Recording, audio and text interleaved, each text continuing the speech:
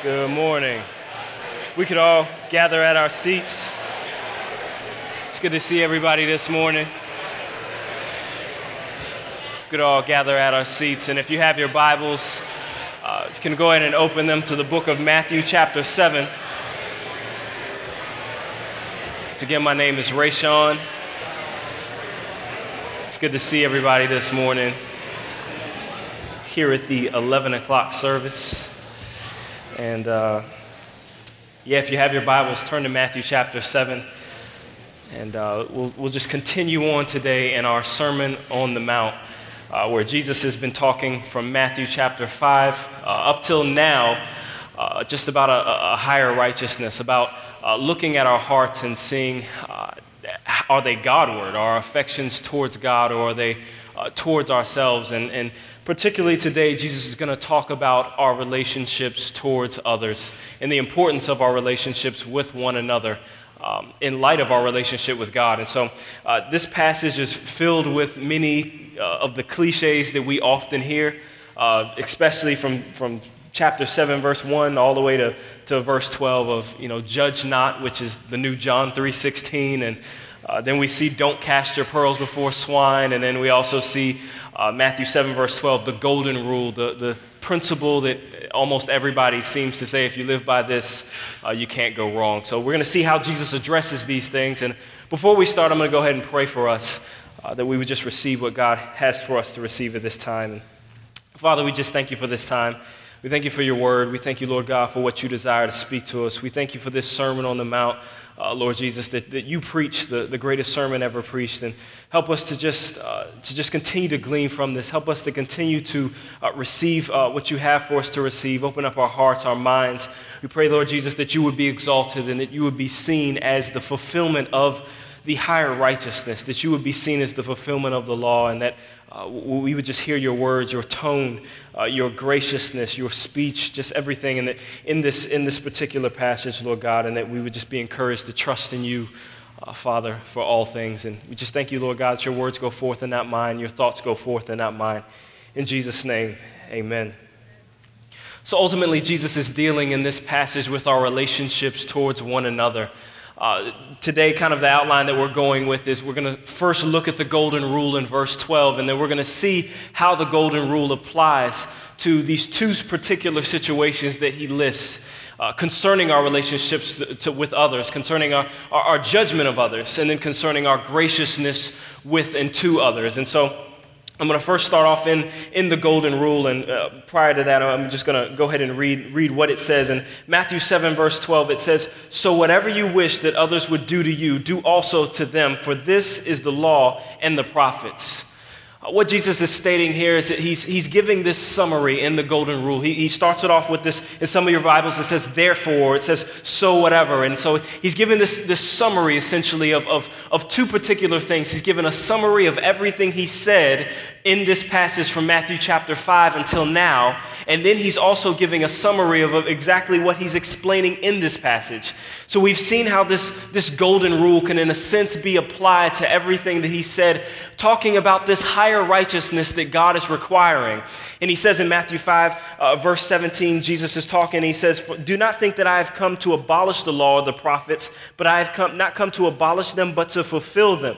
And then he talks about how unless our righteousness exceeds that of the scribes or the Pharisees, then we will by no means enter the kingdom of heaven. So when he's talking about how this golden rule fulfills the law and the prophets, he's giving sort of we can look at sort of a recap of everything that he said previously up till now, how it deals with the law and how our relationship with God and then our relationship with one another.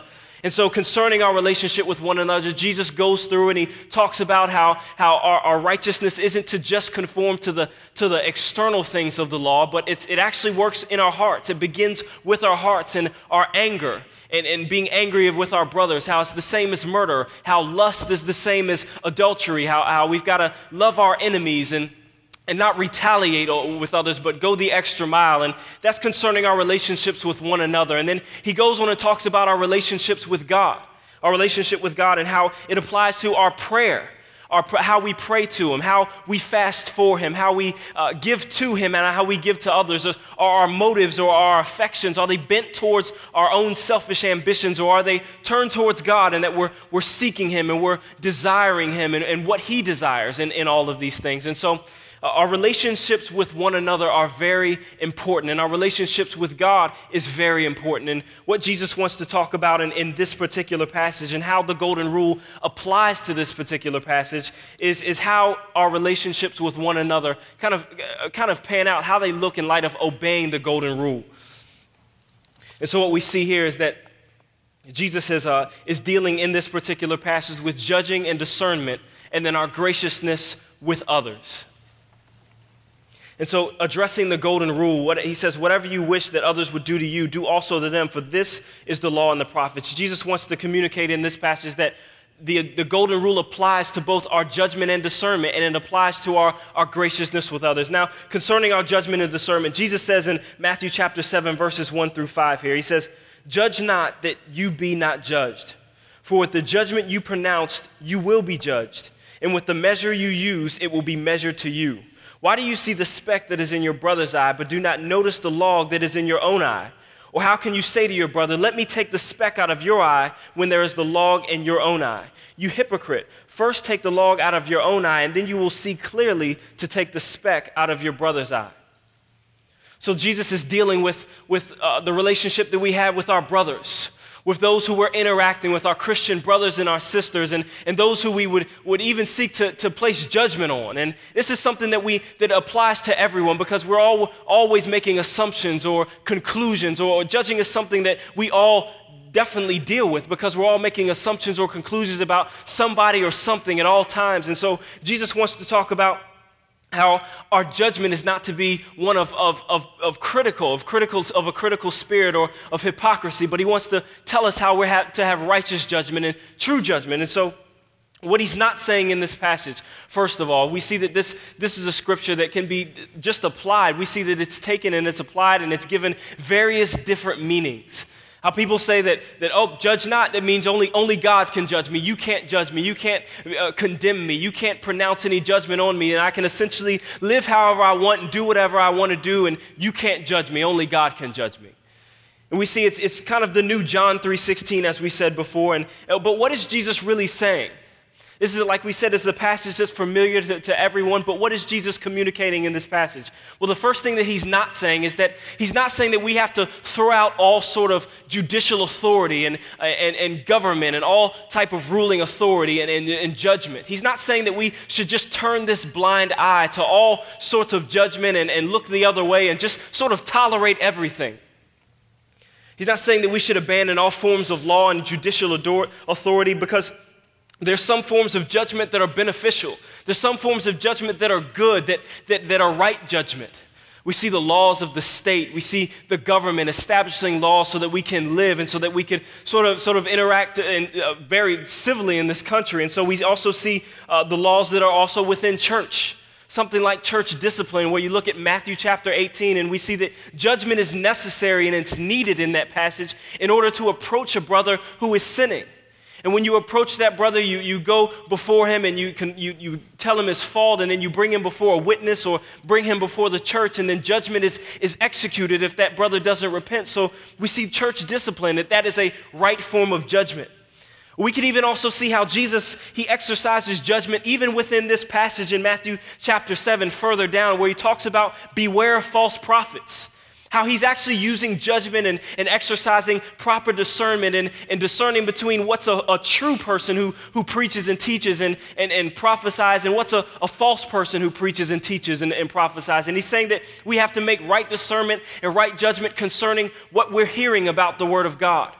So he's not saying to throw all judgment out of the window completely, because just some judgment is necessary and it is needed. But what is he talking about in this passage? What Jesus is saying is that we shouldn't have a critical spirit that looks to condemn or even call the final shot on others. We shouldn't be quick to jump to conclusions about someone or something on the basis of our own standards.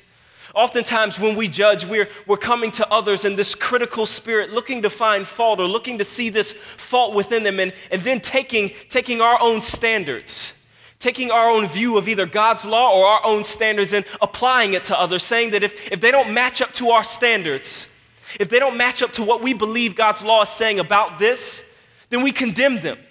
It's sort of like we feel that God has sort of stepped out of the courtroom and given us the gavel, and therefore we can just throw it down on any and every situation because we feel as though this person or this thing does not line up or live up to our expectation.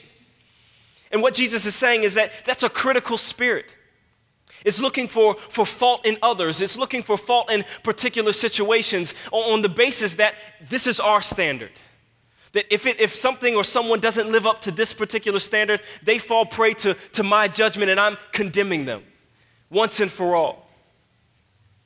So Jesus is saying that we shouldn't be self-righteous in our judgment. We shouldn't have prejudice in our judgment, and we shouldn't be prideful in our judgment.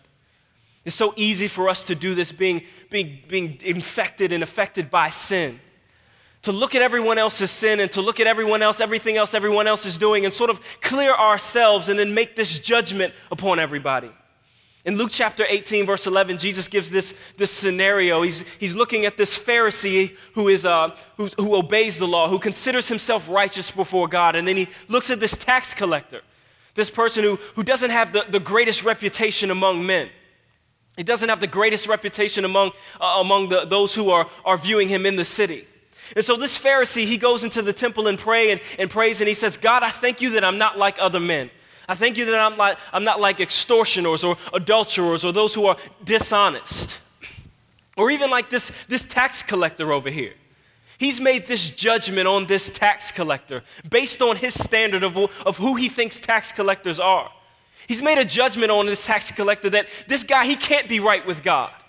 God, he can't be accepted before you. He can't be declared righteous before you. He can't be justified based on what I know about him. He's evil. He's unjust. He cheats people out of their money. But in turn, what we realize is that the tax collector is actually the one who's justified. He's crying out, God, be merciful to me, a sinner. This Pharisee hadn't even talked to the tax collector. He knows nothing about him. He's got these preconceived notions, and therefore he throws down the gavel on him based on his standards, based on what he sees, based on this appearance. We also see in Luke chapter 9, verse 51 through 55, Jesus goes and he's going into this town of the Samaritans. And the Jews, they don't get along with Samaritans because of racial tensions and prejudices and different things. And so as soon as he leaves this town of the Samaritans, what has happened is that the Samaritans have rejected his teaching. They said, Jesus, we don't want to hear that. We're not buying it. And they rejected. And so Jesus, upon leaving the town, James and John, two of his closest disciples say, Lord, they rejected your teaching. They cast us out. Let's just call down fire from heaven. Let's crack the sky. Let's just watch the city on a hill, and let's just watch him call down fire from heaven, and let's just watch the city burn like you did with Sodom and Gomorrah. And Jesus looks at him. He says, you do not know what spirit you're of. You guys don't even know what you're talking about. And he says, for the Son of Man did not come to destroy lives, but to save them. He says, you guys got a critical spirit. You really think that what's right now is calling down judgment and calling down this condemnation, but I didn't come to destroy lives, I came to save them. This is what we do in our judgment. We're just like the Pharisee.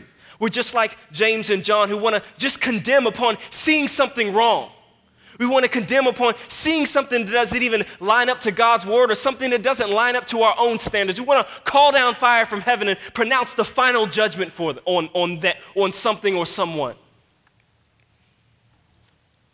We shouldn't take delight and fervently seek to find fault in others.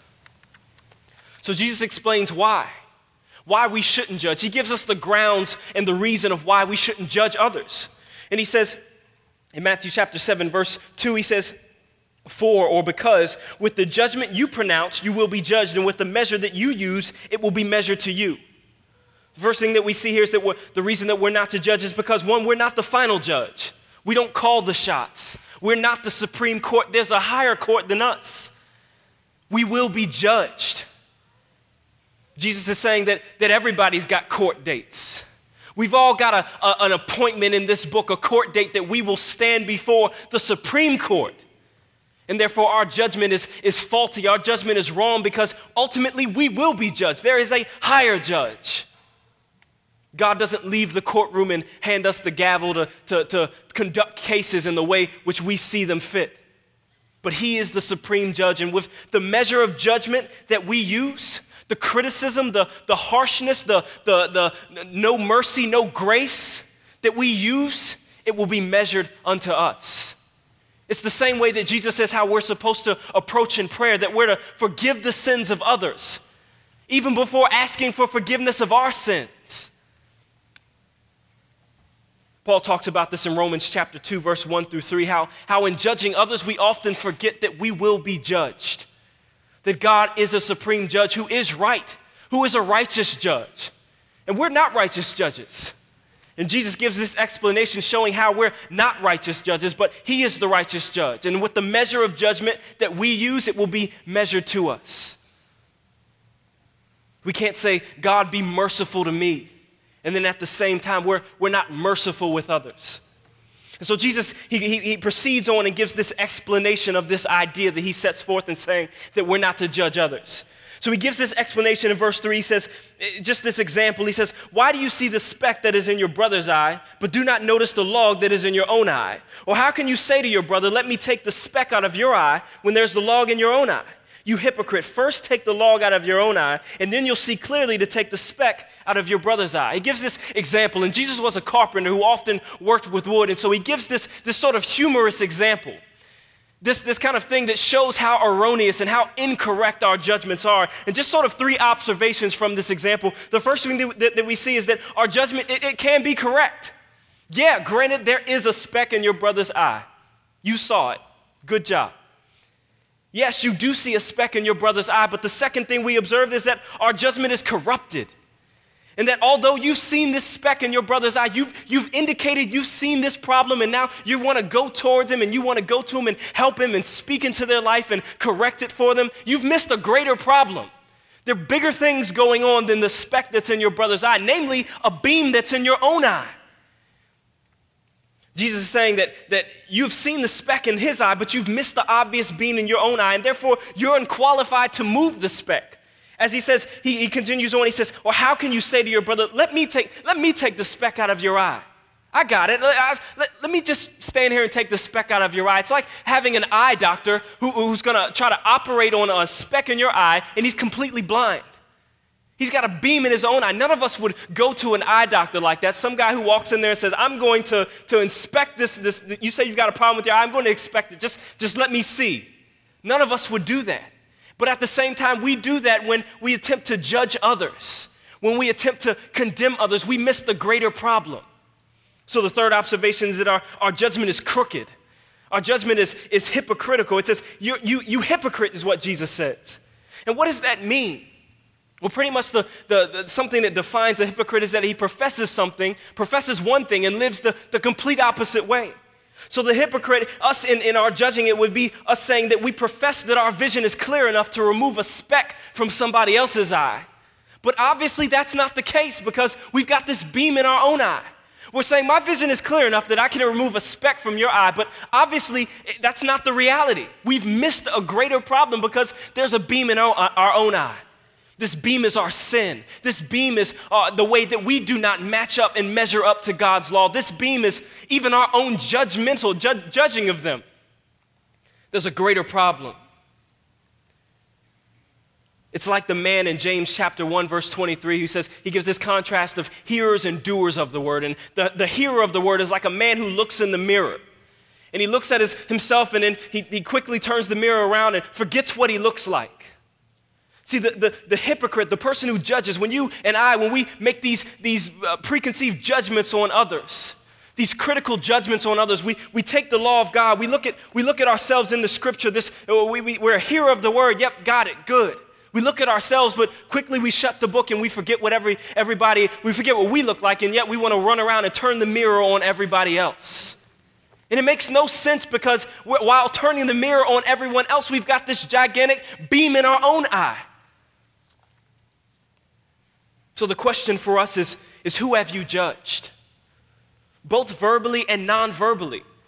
See, we think of this judgment as of walking up to someone and making this judgment, or verbally talking or pronouncing this judgment on someone, but we make judgments in our minds all of the time. We're making assumptions. We're throwing the gavel down on people before we even know them or talk to them.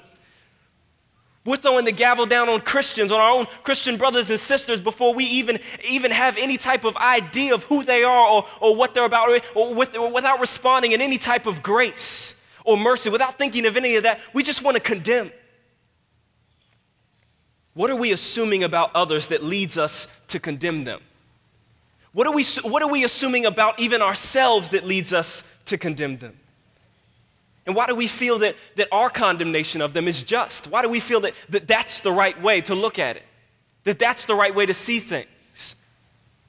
There is a right and true judgment that is based on God's word and God's law. But when we truly understand right judgment, we first turn the mirror on ourselves. We see that we don't line up to it. We don't match up to it. And so it's the difference between hypocrisy and humility. Us seeing the speck in our brother's eye and wanting to go fix it for them while ignoring the beam in our own eye, versus having humility and saying, brother, I've got a beam in my eye. I've got a court date like you do. Let me encourage you. Let me exhort you to realize that we will both be judged. I see a speck in your eye. I got a beam in mine. Let's help one another out.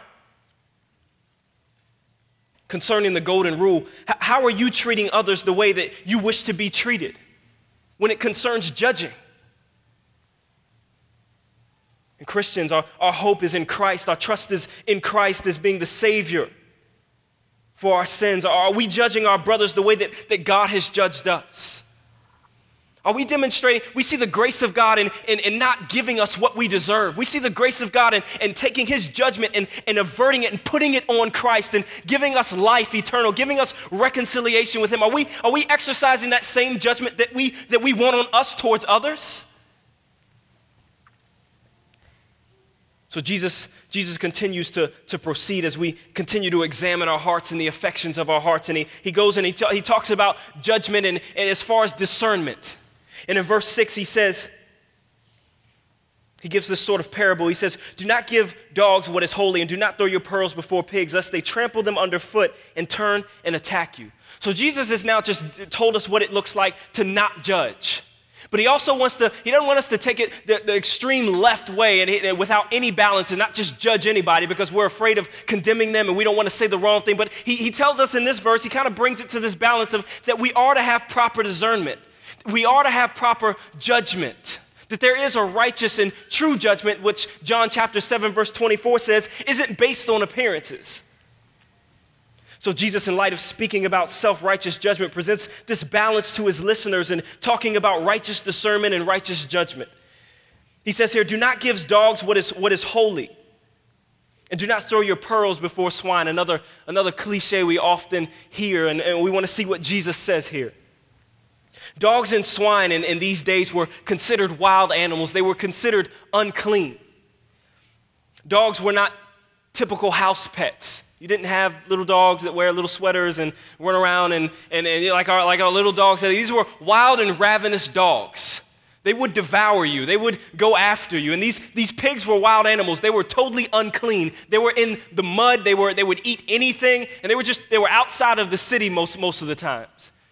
You see how Jesus approaches the demoniac, and he tells the pigs, he's outside of the city where this man has been, and he tells the demons to go inside of the pigs who are also outside of the city.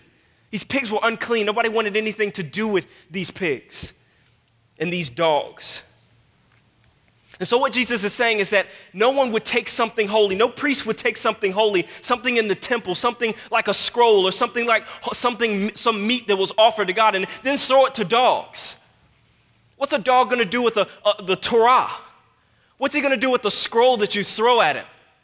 What's he going to do with the words of God? No rich man is going to take his pearls, something of great value to him, and then throw them to pigs. On one end, you've kind of got to ask yourself what's wrong with the person who does these things, because it's almost like they don't value something that's sacred or holy. But on the other end, what Jesus emphasizes in this passage is that these dogs and these swines, they don't have any appreciation for these things. They have no appreciation for something that's holy. They have no appreciation for pigs have no appreciation for pearls. They try to eat them, they'll choke. Then Jesus says the reaction is that they'll turn and trample you. They'll turn and go after you. They have no value for these things. They have no appreciation for these things. And kind of this proverb, this allegory that Jesus is referring to is that he is referring to people, in a sense, as being dogs and pigs. And he's not disrespectfully name calling, and he's not saying that people are dogs or people are pigs in the sense that they are like animals. But what he's saying here is that there are people who we will encounter. There are people that we encounter who reject correction, who reject truth, who have no value for precious things, who have no value for something like the gospel, no value for wanting to be corrected, no value for wanting to be set straight. And so as we see on one hand, we see that we're all under the bondage of sin, that we are all dead in our trespasses and sins, that we all, prior to the grace of God coming in Jesus Christ and Christ making us alive, we reject the gospel. We're against it. We're opposed it. Our hearts don't respond to it. But then there's another end. There are those who we encounter who are like us, were dead in trespasses and sin, but there are those who willfully and seek to destroy those who present truth, who present correction. They don't want to do anything more but to maul you like these dogs or pigs, or destroy you or discredit you. You're not getting anywhere with them. And so Jesus isn't disrespecting these people, but he's saying that they have no value for truth, no value for correction, no value for the precious things or the holy things that are presented in the good news of the gospel, or even in just being corrected from something that's wrong. And he's saying that we need to exercise discernment. Peter gives this great example in 2 Peter chapter 2, talking about how those who rejected salvation, those who rejected the great salvation of our Lord, are like those who are dogs who have gone back to their own vomit, or swine that go back after cleansing themselves back to the mire. It will be the same thing to reject truth, to reject these things. And so we need to exercise discernment in approaching all people. We will approach people who will blatantly push against these things and seek to abuse us and seek to discredit us, and our conversations will not be fruitful. And what Jesus is saying here is that there are people who don't appreciate the truth, who do not appreciate correction or the gospel, and reject it in such a way that they only seek to argue or debate or destroy or despise you. In Proverbs chapter 9, verse 7 and 8, it gives this sort of proverb that kind of matches up with it. It says, "Whoever corrects a scoffer gets himself abuse, and he who reproves a wicked man incurs injury. Do not reprove a scoffer, or he will hate you. Reprove a wise man, and he will love you." This is what he's talking about, the abuse that's reaped from scoffing and from this mocking of not appreciating truth and not appreciating the gospel and correction. So we're all called to be discerning. And Jesus isn't telling us that we need to be dog hunters or swine hunters. He's not telling us that we need to go on this ultimate discernment hunt and take everybody that we know and either categorize them in dogs or swine. He's not telling you to set up this blog and be this discernment blogger where you just sort of categorize everybody. He's not telling you need to keep the gospel to yourself and don't witness and don't share the gospel or share truth or correction with anybody. He's not saying that. He's saying be discerning in your interactions with people. This verse doesn't contradict the Great Commission in that we're to go and preach the gospel to every creature.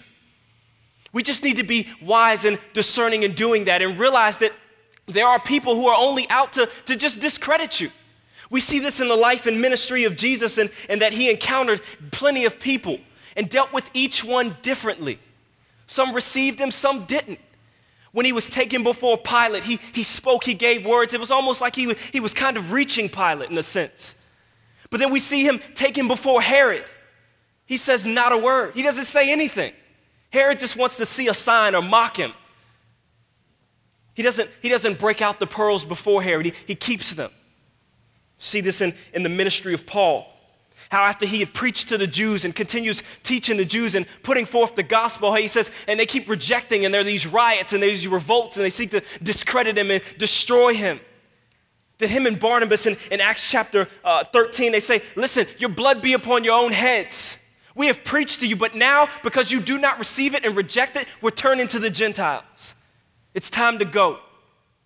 And this is the same kind of call to discernment that we've got to have. This is a call that is filled with grace, and it's filled with patience, and it's filled with perseverance, and that we want to take the gospel, we want to take the truth, we want to bring correction.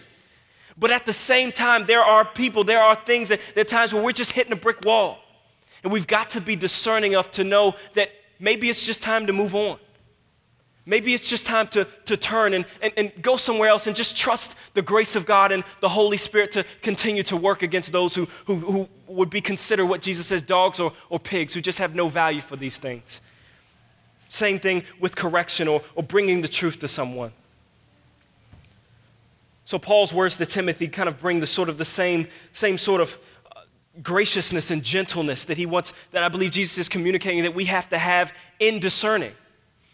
In 2 Timothy 2:23-25, he says, have nothing to do with foolish, ignorant controversies. You know that they breed quarrels, and the Lord's servant must not be quarrelsome, but kind to everyone, able to teach, patiently enduring evil, correcting his opponents with gentleness. God may perhaps grant them repentance, leading to a knowledge of the truth. These are the words that Paul gives to Timothy concerning those who just want to reject and just want to just debate and argue. He gives us these same words. So are we discerning in our interactions with people? When we come across those who are rejecting and mockers of the truth and correction and even the gospel, is our discernment with gentleness? Is it with patience? Is it with kindness? And also in our discerning, are we treating others how we wish to be treated? Taking that golden rule and even applying it in our discernment. Are we treating others how we wish to be treated? Are we exercising gentleness? Are we exercising patience? Are we just arguing? Are we just debating? Is it just about being right and trying to convince a pig that he can't fly and trying to convince a dog that he can try to understand certain things that he has no value for? So as we continue to ask ourselves these questions, Jesus, he proceeds further in this passage. And he talks about the next part, as about the relationship that we are to have towards others on the basis of our relationship with God, the graciousness that we are to have towards others, and the generosity that we're to have towards others on the basis of our relationship with God. And he says here in verses 7-11, he says, ask and it will be given to you. Seek and you will find. Knock and it will be open to you. For everyone who asks receives. And to the one who seeks finds. And to the one who knocks it will be open. Or which one of you, if his son asks him for bread, will give him a stone? Or if he asks for a fish, will give him a serpent? If you then who are evil know how to give good gifts to your children, how much more will your Father who is in heaven give good things to those who ask him? And he deals with this next part of the sermon, and this part of the sermon probably summarizes everything that he said thus far, and even all the way back in Matthew chapter 5, and stating what this higher righteousness looks like, and stating that we shouldn't judge and we shouldn't condemn, but we're to have discernment. That people probably feel like, gosh, it's a tall order. This is major. I've got to not be angry. I get angry every day. I've got to not lust. Lust comes at me all the time. I've got to go the extra mile with my enemy and not retaliate. I've got to love my enemies. And God is going to judge me by this. This is a tall order. This is almost a heavy burden, but Jesus wants to encourage us and invite us to ease that burden through this exhortation, through this invitation that he's talking about right here. You see, the Pharisees and Jesus, in responding to their teaching, the Pharisees in Matthew chapter 23, Jesus is talking about the Pharisees to his disciples, to his hearers, and he's saying that the Pharisees, they present this thing and they present the law and they present this interpretation of the law and making all these extra little sub-laws beneath them, and they're quick to judge. They're quick to not be gracious. Jesus says in Matthew 23 that they set this heavy burden upon the backs of men, and yet they're not willing to lift a finger to help them. And Jesus is saying, he's not doing this in this passage. He's not giving you this tall order concerning the affections of your heart and not just putting it on your back and saying that unless you have this righteousness, you can't enter into the kingdom of heaven. No, he's not saying that. He's lifting a finger. He's taking the burden. He's fulfilling the righteousness that he requires. And we don't have to fear or be anxious, as he says in the previous passage, and about seeking his kingdom and seeking his righteousness. But we can ask, we can seek, we can knock. We can say, God, I need help with this thing. I want to seek your kingdom and seek your righteousness. I ask for this righteousness. I'm going to seek this righteousness. I'm going to knock for this righteousness. Give it to me. Grant it to me, please. This comes through prayer. This comes through seeking God. This comes through depending and trusting on God. So he says in this passage, ask and it will be given to you. Seek and you will find. Knock and the door shall be open to you. And what this is talking about, I heard John Piper give this sermon I just listened to recently on concerning this passage on 7 through 12, and he was talking about how this is related to this passage of a father and a son. And Jesus goes on and gives this sort of example, but John Piper was talking in this sermon how it's a father and a son. And the reason Jesus gives these three different repetitions of this is because he wants us to ask and seek and knock. And these are all different because the relationship with the father is sort of somewhat, you need all of these things. Sometimes the Father is there in front of you, and you can ask him for help. You can ask him for the problem that you're dealing with. You can ask him for his guidance, for his wisdom. And some of you may feel like that today, that you feel close with God. You feel like he's right there with you. Ask. Don't feel condemned. Don't feel bad. Don't feel like you've got to take this burden on yourself of this fulfillment of the law. Jesus fulfills it in your place. Ask, and you shall receive. And so the next thing he says is that this father who's in there, he's not always present in front of you. And for me, I know this is personal. When my father, growing up, my dad wasn't always in front of me or there. He would always tell me to ask questions in school, at home, whatever. And sometimes I'd be quiet, I'd be more internal, and I'd kind of keep it to myself, trying to figure out my own problem before I come back and say, Dad, I figured it out. But he says, seek. If your father's not in front of you, don't sit there and try to figure it out on your own. Don't try to atone for your own sin. Don't try to make for yourself your own righteousness. Seek the Father. Seek him, and you will find. If your dad if he's not present, if Jesus is saying if the father isn't present, you can go look around the house. Dad, where are you? I need some help. And then the next thing he's saying, knock. That if your father, if he's in the house and you can't find him and maybe you sought him and now the door is closed and maybe he's talking to his wife or he's talking on the phone to somebody, knock. Knock on the door. You can come in. It's not disturbing him. It's no burden. He doesn't give you the finger to come back later in 5 minutes. You can knock and the door will be open to you. This is what he's saying. Ask. And if you don't feel like you've got an answer, seek him. Knock. Go after him. Pursue him. There's this invitation of joyous of asking because the Father is pleased with us in Christ. As we read in this responsive reading, that we have been adopted because Jesus lived the perfect life in our place and died in our place for our sins. We've been adopted into his family if we believe and hope in that and trust in that. And therefore we can pursue the Father. We cry out, Abba, Father, help me, Daddy. For some of you, you may have had a father that wasn't like this. You may have had a father that gave you kind of the, wait a minute, I'm busy. Or you may not be able to seek him or pursue him or knock. What Jesus is saying here is that your Father, your Heavenly Father is greater. Your Heavenly Father will hear you if you ask. He will find you. He will make sure that your answer is found if you seek. And if you knock the door is opened. It's open anytime, come on.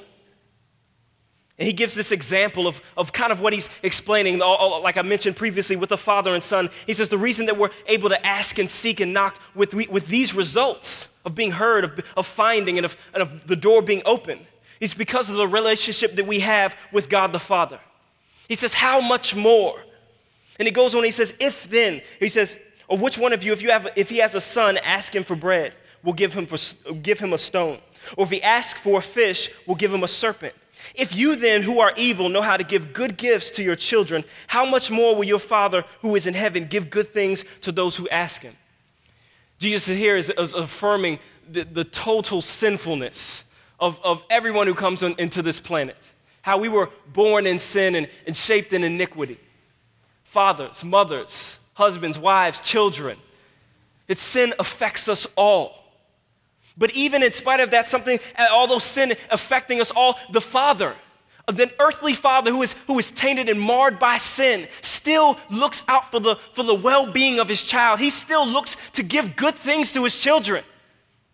He still looks to provide their needs. And he's saying that even if earthly fathers who are evil can give good gifts, how much more will your heavenly Father, who is transcendently good, who is transcendently holy, who is transcendently 10 billion more times loving than the best heavenly Father, how much more will he give good gifts to those who ask him?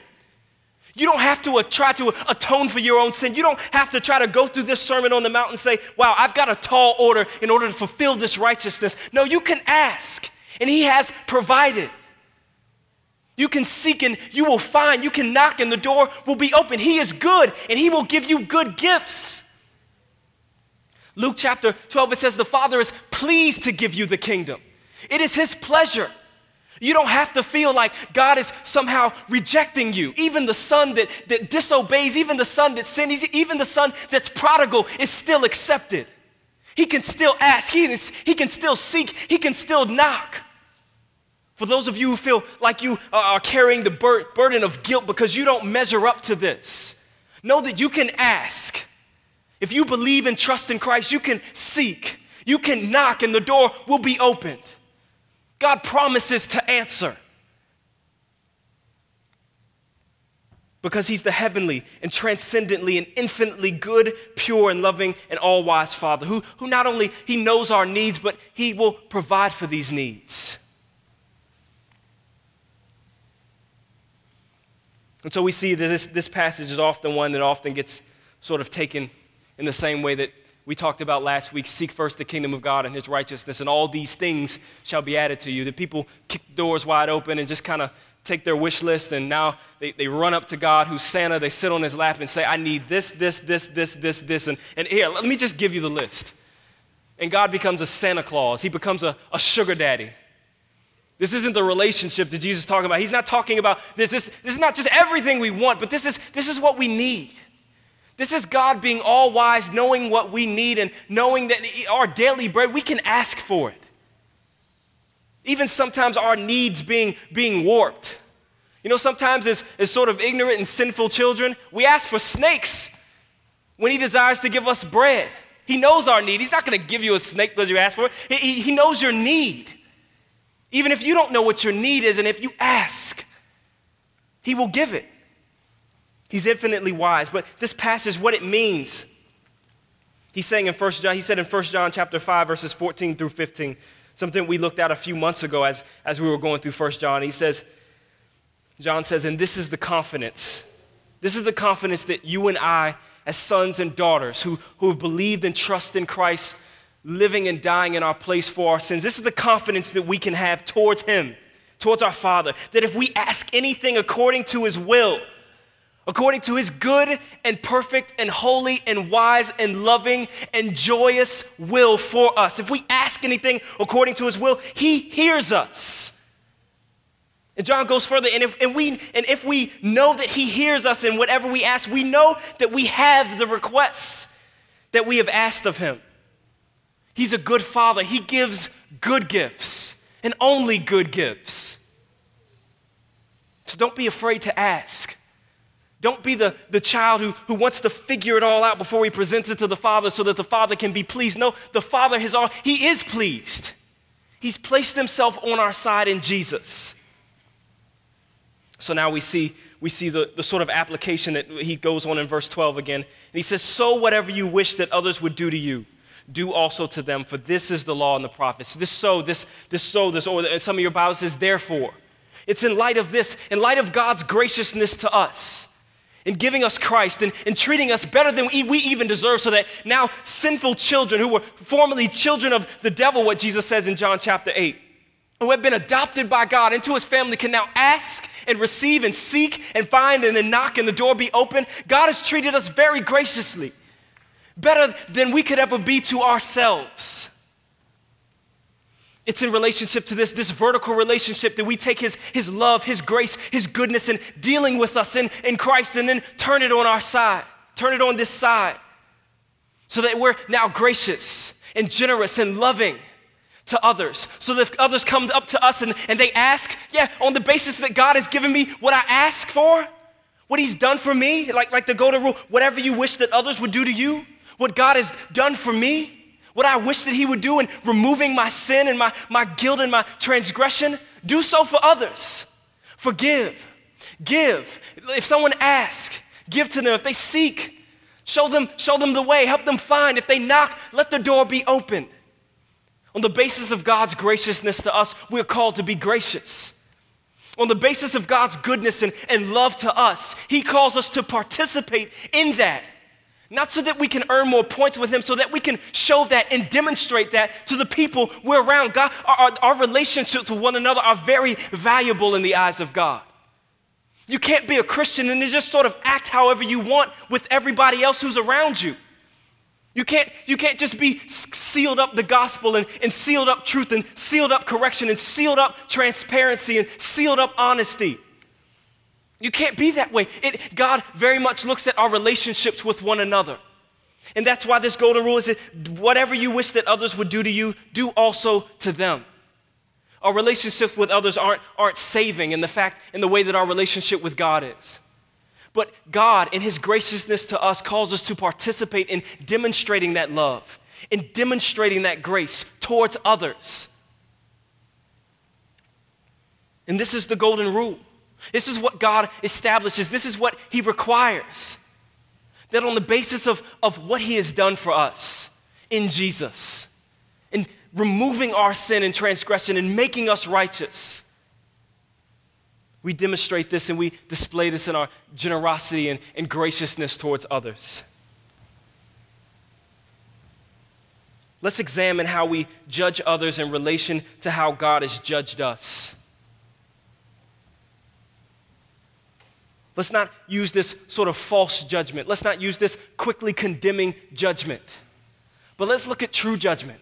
Looking at God's law and seeing that you know what, I don't measure up to this. And if you see a speck in your brother's eye, hey, brother, I want to encourage you. Sister, I don't want to encourage you. You don't measure up to this. I don't measure up to this. Let's see what God's word has to say, because we will be judged. Coming in humility, treating others as we want to be treated.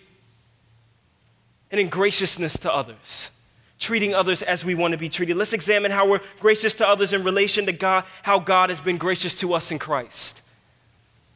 Let's examine that. Let's see that in our lives. Let's just examine ourselves. Let's examine the affections of our heart. The grace that God has given me, am I giving that towards others? The judgment, the verdict that God has given me in Christ, am I displaying that? Am I sharing that with others? The discernment that I'm having? Am I angry? Am I debating? Am I trying to just be argumentative for the sake of being argumentative, or just totally being inclusive and not talking to anybody? Categorizing everybody? Are we acting in gentleness because God acted in gentleness and grace and kindness with us? This is what He wants to communicate about the golden rule. Let's go to the Lord for a word of prayer. Father, we thank You for Your word. Lord God, we thank You for everything that You have said thus far and everything You'll continue to say in this sermon. We thank You, Lord God, that You've not come to abolish the law, but You have come to fulfill it. And we thank You that You have fulfilled it in our place for our sins, so that we might be adopted, that we might be heirs. We thank You that You are pleased with us because You are pleased with Your Son. He lived the perfect life. He became sin for us so that we might become the righteousness of God, that we might be accepted in Your sight. Lord God, Your yoke is easy and Your burden is light. We ask, Lord God, help us to fulfill this. Like Augustine said, command what You will, but give what You command. Help us in these things, Lord God. Just continue to be gracious to us. Help us, in light of being gracious to us, help us to be gracious towards others. Forgive us for not being gracious towards others. Forgive us for judging and assuming and pronouncing condemnation on others based on our own standards. Tear our standards down and replace them with your love, with Your law, with Your truth.